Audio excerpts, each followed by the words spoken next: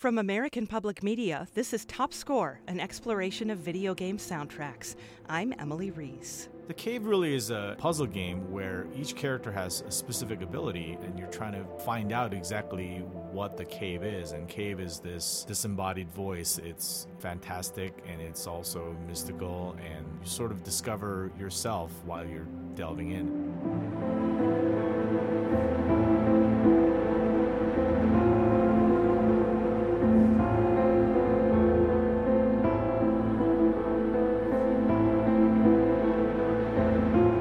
Brian Min composed the music for The Cave, but he wasn't supposed to. His score was supposed to be temporary, just a placeholder until the intended composer could take over and finish the job.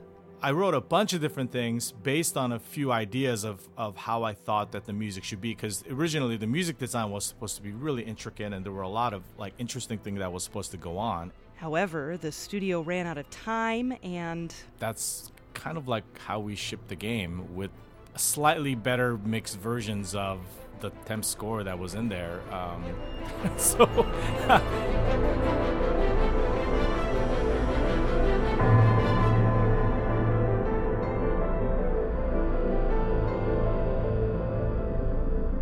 The funny thing is that it was supposed to be a chamber group. It was supposed to be either a quartet or a quintet. I had the idea of offsetting a woodwind quintet versus a string quartet.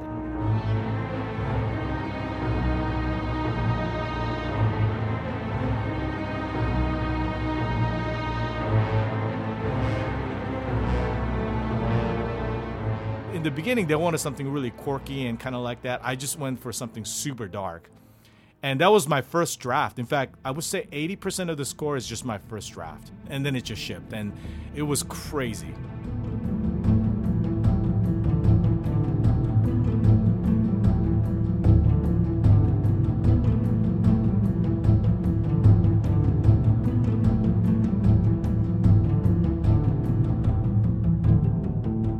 There are 7 characters in the game.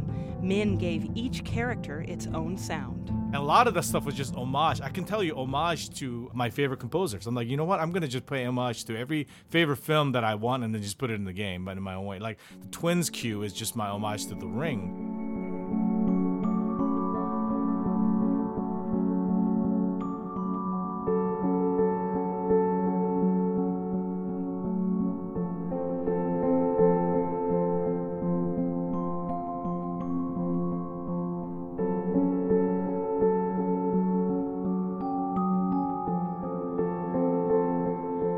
For the Hillbilly, Min chose an American composer. I had the idea of just playing around with odd meters. I was a big fan of Charles Ives.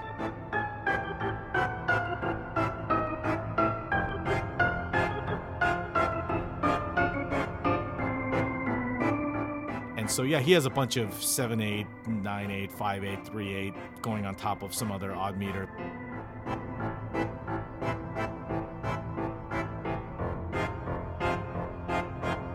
I think the Night Bubble was just Tchaikovsky. I just took Romeo and Juliet and just kind of put their stuff in it.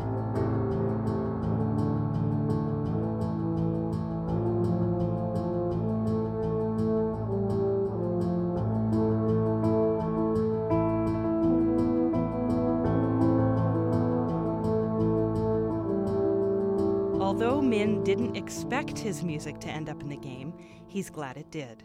It gave me more confidence than I thought it would, mainly just because I didn't have time to sit down and think about the ramifications of my experiment.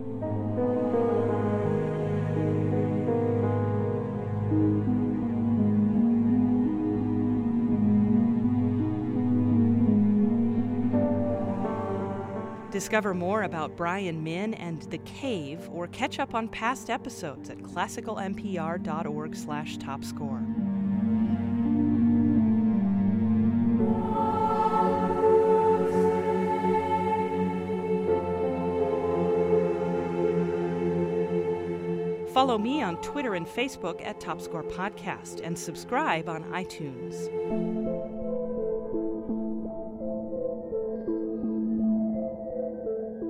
That's Top Score from American Public Media. I'm Emily Reese.